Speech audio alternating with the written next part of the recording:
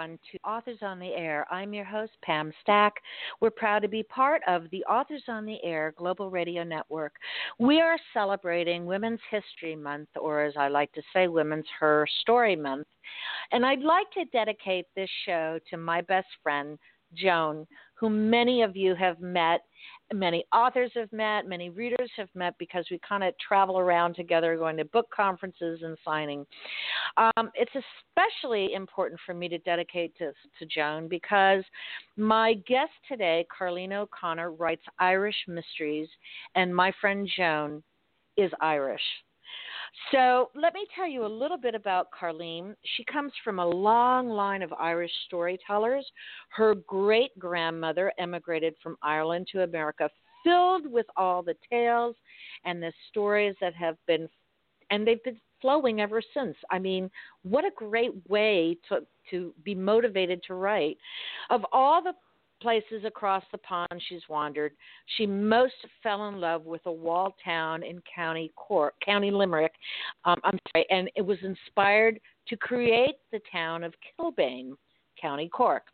Carlene currently divides her time between New York and the Emerald Isle. I am thrilled to welcome best-selling author Carlene O'Connor. Hi, Carlene. Welcome to Authors on the Air, and thank you for being here. Oh, hi, Pam. Thank you. I'm thrilled to be here. And I almost feel like I have to apologize I don't have the beautiful Irish brogue. I wish I did. Well, you know, as we were talking in the green room, I mentioned to you that I have a niece who lives, and I know there's a big difference between Northern Ireland and Ireland, but she is a permanent resident of Northern Ireland and has traveled extensively through Ireland and has lost her Southern accent from Georgia and has just a teeny little bit of brogue. Just some of the words she says, and it's so obvious that she's immersed herself in the culture. Tell me about your great-grandmother. Ironically, my great-grandmother was from Northern Ireland, too, from Ballymena. So they were Catholic in the north, and she came to America when she was about 18 years old. Full of her tales and stories. I never got to meet her. I wish I had, but I have stories from her from my grandmother that I replay in my head over and over. And ironically, one actually relates to my most recent mystery. Tell me. I'd like to hear it. Okay, yes. So the recent mystery murder in Irish Cottage involves fairy lore of Ireland. And I didn't even know the story related until I was doing some research. And to be honest, then it gave me goosebumps. But here's the story. When my great-grandmother, whose name was Marianne O'Raw, when she was a little girl, she was late one day coming home from school. And she decided to cut through the cemetery, which was a known shortcut. Well, after a few minutes of wandering through the cemetery, and it was a foggy day, she got lost and started to panic because she couldn't find the exit. Suddenly appeared beside her a black dog, and it was friendly, and she petted it, and it began to kind of move forward a little bit and look back, so she followed it. The story goes, it took my great-grandmother all the way home, right to her door. And when she turned, to thank the dog, it had disappeared. And when I was researching, it gets better. When I was researching fairies for the book and Irish fairies, which I knew very little about, and that I could probably you could probably enroll and try to get a PhD in all the different mythical characters and fairies, but one of the shapes that fairies are known to take is a black dog. My gosh. When I read that, I literally got goosebumps. Like, I don't think my grandmother who told the story even realized that the story was even deeper than we knew. And then one more little odd thing, right after I received my author copies of the book, I was taking my dog for a walk in the park, and I just happened to look down at the base of this tree, and there was this tiny, I don't know if it used to be a Christmas ornament or magnet or what it was, but there was a tiny stone cottage that somebody had just, propped up against the base of this tree. A fairy cottage. I took that as a sign, a fairy cottage. So I took it, put it in my pocket, and it's now here in the house. I thought that was the fairies or my grandmother or somebody blessing the book. What a great story. You know, of course the Irish have so many so much folklore and myth and all about fae, because they also have folklore about leprechauns who were not necessarily the kindly little wee things that a lot of people think they are, that they were actually pretty stingy and pretty nasty little trolls. Did you find that also? Oh, yeah. In fact, the fairies in this book are not, you have to be aware of them, right? You don't disturb a fairy path or a fairy ring or a fairy tree. They can be cunning and exacting and playful, but they want favors. And if you're not giving them favors, they're not your glittery Disney fairies. They can be actually quite vengeful. And so many of the stories told by Irish storytellers or Shawnee are warnings, and you know, a lot of the people do not come to good end in these fairy stories. And is it true that during your research, and of course, you know, true being everybody's whatever they believe, are there fairy circles in fields? Yeah, so a fairy ring actually yes. The most common is a ring of wild mushrooms, and they just kind of grow naturally that way. But a fairy ring can also be a ring of stones. Fairy trees, which are most often hawthorn trees, can be found formed in a ring. Mostly, though, it's the wild mushroom rings that they're referring to when they call it a fairy ring. But there are fairy forts, there are fairy trees, there are fairy paths. A friend of mine who is also a writer, she does techno thrillers, but she is an amazing gardener, and she has fairy rocks and fairy houses or cottages hidden amongst all of her flowers and trees in her backyard. So I'm always fascinated by that, and I'm always fascinated by stones that have drawings on them or little sayings on them. I have a few of them, and my friend Joan, who I mentioned to you at the beginning, has stepping stones with Irish sayings in her front garden. So I think that's pretty popular in the culture, is it not? Absolutely. When I was in the Aran Islands, same thing on your way up to the cliffs, you'll see tiny little fairy houses. I was there last September with my dad in Dublin even, and we walked into this kind of private garden and looked up in this tree, and there was a tiny fairy sitting on a swing. So you have to look for them, but they're there all right. And there's a park called Loch Gur that has they've built a complete fairy path with signage and stories for the kids to follow. It's really adorable. Oh, my gosh. Next time you go to Ireland, you have to call me. I want to go and get a tour from someone who knows it. Yeah. I was just in London last year, and I've never, although I've been throughout Europe, I've never been to Ireland, and it's always something I want to do. Scotland and Ireland, who are, you know, so much legend and so much folklore and such great storytelling. So, is great-grandma the one who inspired you to begin writing the Irish mysteries? No, and although it's funny looking back, my grandmother, the daughter of my great-grandmother, I never saw my grandmother without an Ellery Queen magazine in her hand or a Dick Francis book or an Agatha Christie. Oh, yeah. And the same with my Aunt Bessie. Yeah, my Aunt Bessie's a big murder mystery reader. And as a kid, I was a huge reader, and so was my sister. And they let us read, our parents and grandparents, they let us read whatever we wanted. And I remember once picking a murder mystery up from my Aunt Bessie's bookshelf, and then it got a little violent, and I was probably only 8 or 9 years old. And I remember handing her the book and saying, I can't, just tell me what happened. Tell me who did it. But that was beyond your grade, right? That was beyond your age and reading level. So that's so funny. I'm a big mystery reader from Agatha Christie and Ellery Queen and Nero Wolfe and all those too. That I think, and I'll tell you a secret that when I used to get the Agatha Christie books off one of those little spinning book racks from the bookstore, because they were small books. Yeah. And when I first realized she has written over 100 books, I had just picked one up on a whim on my lunch break one day and read the book through that afternoon when I got home and loved it and went back to the bookstore and would buy another book.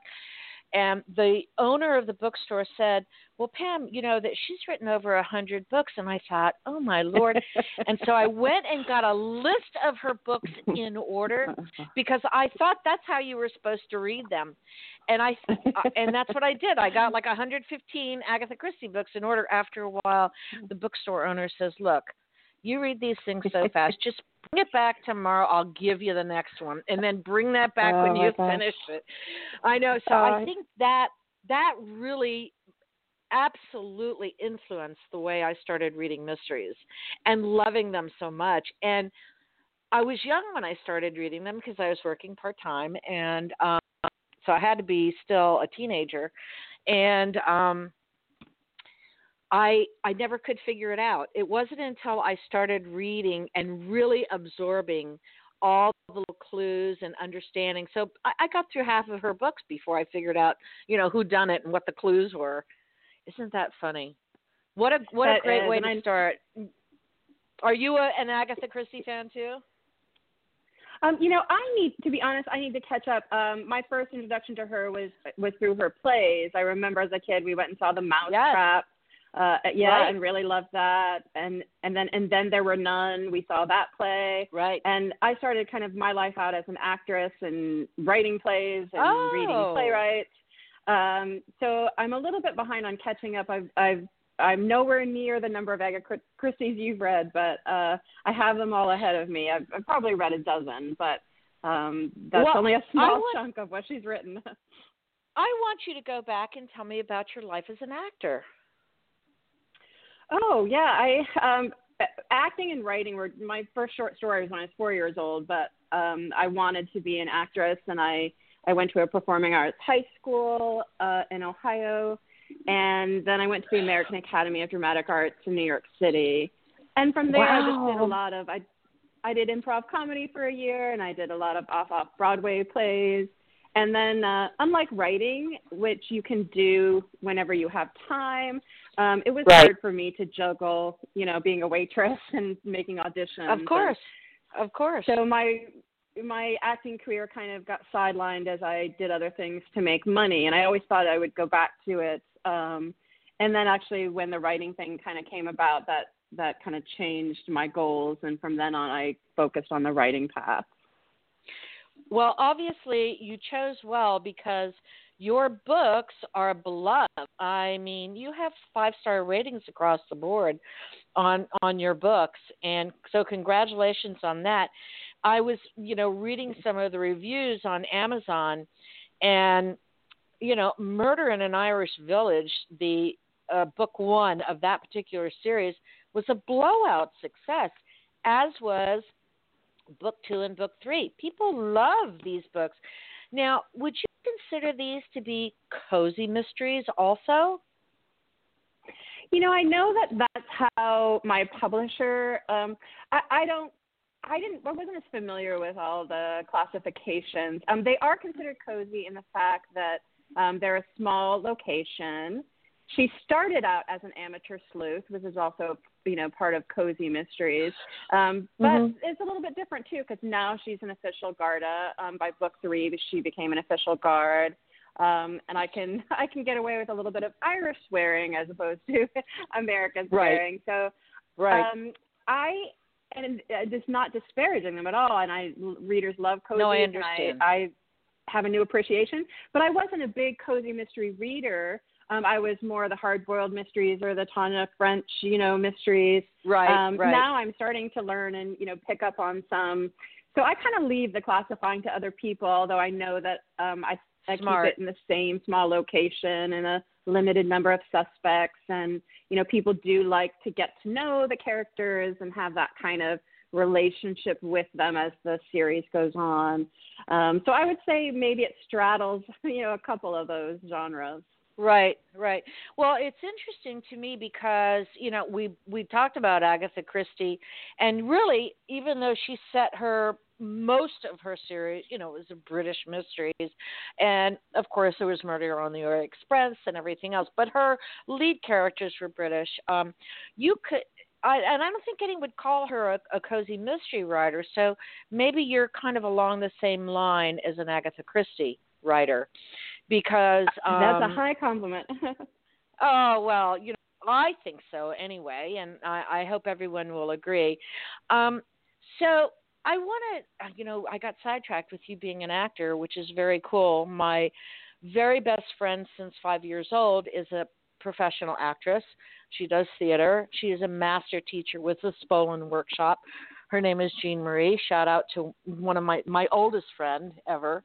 But I want to talk to you about your writing process and what wonderful women you want to acknowledge during Women's History Month. Oh, so many. And I knew questions like this would be coming, and I started making a list of the writers I loved. And then when I had like 5 single-spaced pages, I thought, okay, you got to stop now. I love Margaret Atwood. I love Joyce Carol Oates. I had mentioned already Tanya French mysteries, Jennifer Egan. Oh, as a kid, I loved Lois Duncan, read all her books, and of course, Judy Blume. Lisa Jewell, Alice Marwood, Ruther Rendell, Anne Cleves, Louise Penny. There's so many fantastic, Attica Locke. There's so many fantastic female writers, and I like to read a lot of psychological suspense. And man, the British women are just like dominating that field. There's so many great ones. They really are. Martha Grimes, I like her. Yep. Marion Keyes, and I actually got to meet Marion Keyes. She's such a beautiful, fantastic person. Besides, I love her books. Well, you mentioned Anne Cleves. I met her last October in London, and I can't remember where I met Ruth Ware. I know a lot of those people because I go to a lot of book conferences and everything to broadcast. And you're right. It seems like women are just really running up book sales like crazy, and I'm so happy to see it, aren't you? Oh yeah, absolutely. And I mean, they're like now the that I'm in the writing world, I meet there's so many great female writers, and male writers of course too, and I have a list of them, but there are so many great female writers out there. It is exciting, it really is, and the field is open to new writers as well these days, and diverse writers, and we want all voices out there for sure. We sure do. Let's talk about the current book. Because we're going to talk about your one that's coming out in April too. Let's talk about Murder in an Irish Cottage. Would you give your elevator pitch, in other words, the synopsis for this book, please? Sure. So when McDara Flannery, who is my lead heroine's character's fiance, Siobhan O'Sullivan, he gets a distress call from his cousin. There's something the matter with her aunt, or his aunt, her mother, and they travel out to this cottage that's in a remote village, and the cousin is blind, although she knew immediately the mother had passed away. And it turns out this cottage is in the middle of a fairy path, and the town has not only wanted it torn down, but there have been 5 mysterious deaths in the cottage over the past 20 years. So the town is convinced fairies killed the aunt, and Siobhan O'Sullivan is a little worried that the culprit is a little bit human. Just as evil, but very human. Wow. I love this and story. And do you want to hear the crazy story behind that? Yes, I do. The crazy story behind that is when I knew I was writing, all I knew is I was writing Murder in an Irish Cottage. My editor and I sometimes figure out the title or the next location.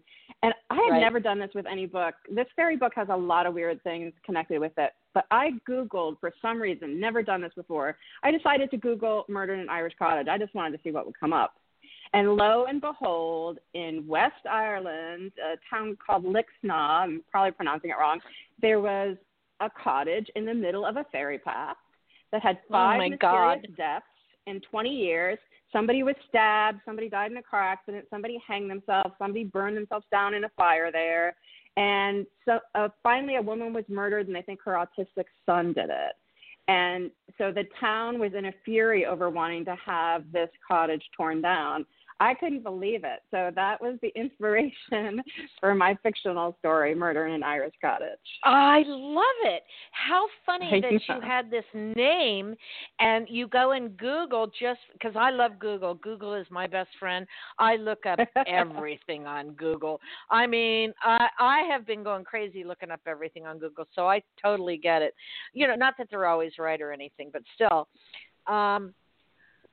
that's so cool. You know, it's like you're surrounded with the good luck of maybe not the good fairies, because we know that they're not always, but you've got some Irish luck rubbing off on you.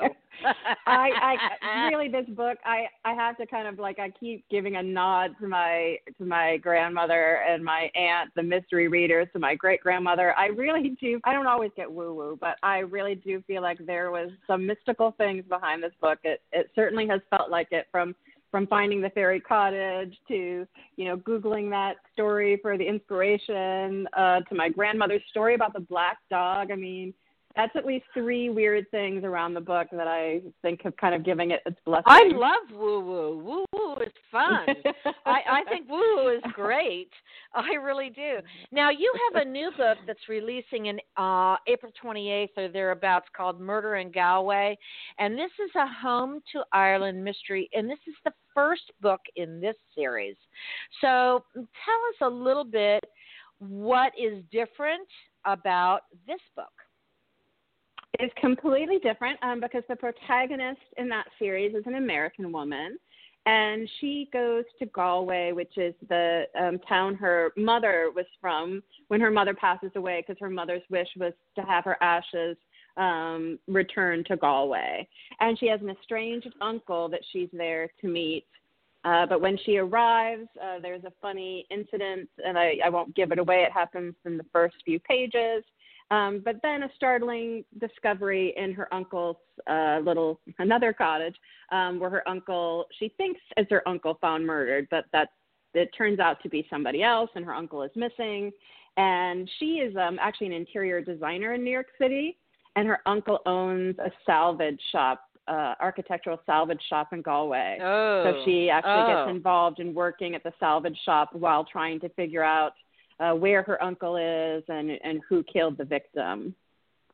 So is there very some different. type of it is. Is there some type of inspiration that made you have to write this book?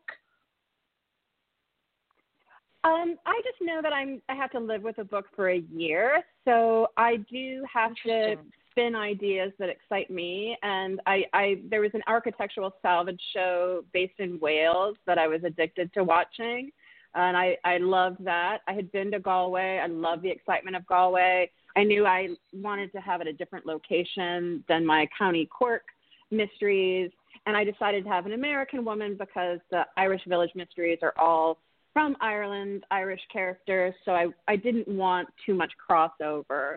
So my inspiration is usually just, what do I like and what would excite me enough to, you know, keep on with the book for the period of the year it takes to write it. I love those reclamation shops, you know, all the doodads that come from old places. We have one in the town where I live, in the city where I live, and I junked around in there one day with one of my friends who is an artist, and we just had so much fun imagining all these bits and old wood and shapes and tubs and sinks and fixtures and knobs and all these doodads. And, you know, you actually could write your own story there. So I understand that completely.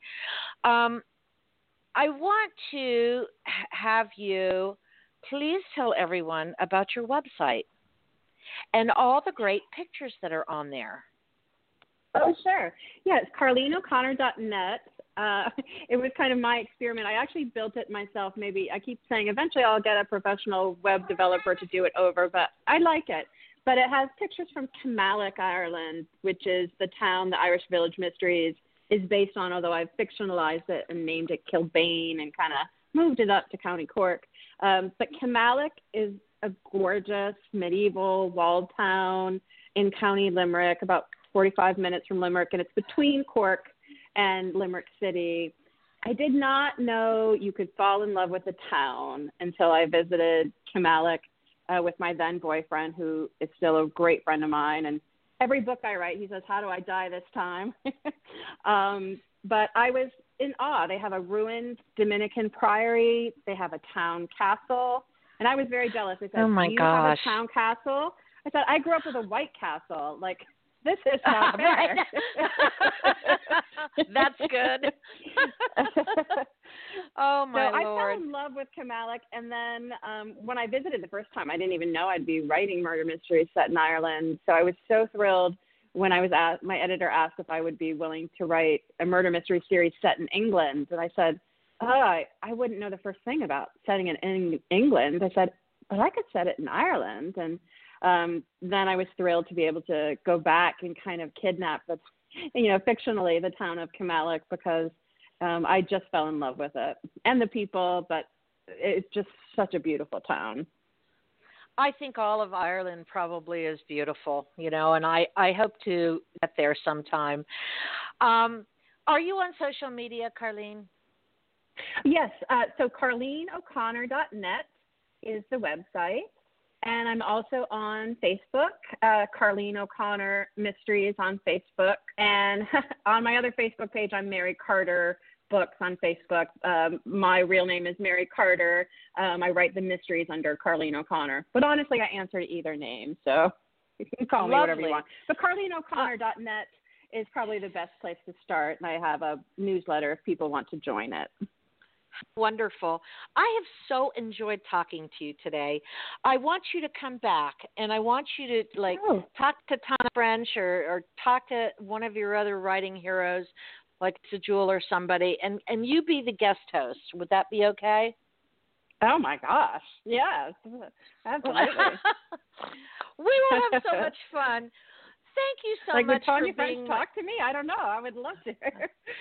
we get a lot of really great writers. We'll find. I have to get Ann Cleves on, and maybe C.J. Tudor, who's also great. So Marion Keyes is a lovely woman too. I met her once. She doesn't know I met her, but I love her too. I'm a big fangirl on anybody who can write a book, so I understand that completely. This is Carlene O'Connor. The new book is out, and the next book will be out in April, and then the next book after that will be in August, I believe. Carlene O'Connor, thank you so much. Happy Women's History Month. I've so enjoyed having you here. Thank you so much, Pam. This has been a pleasure, and the time went really fast. Thank you. It did. Listeners and readers, thank you so much for being with me, and thank you, Mom and Dad. I'll see you later.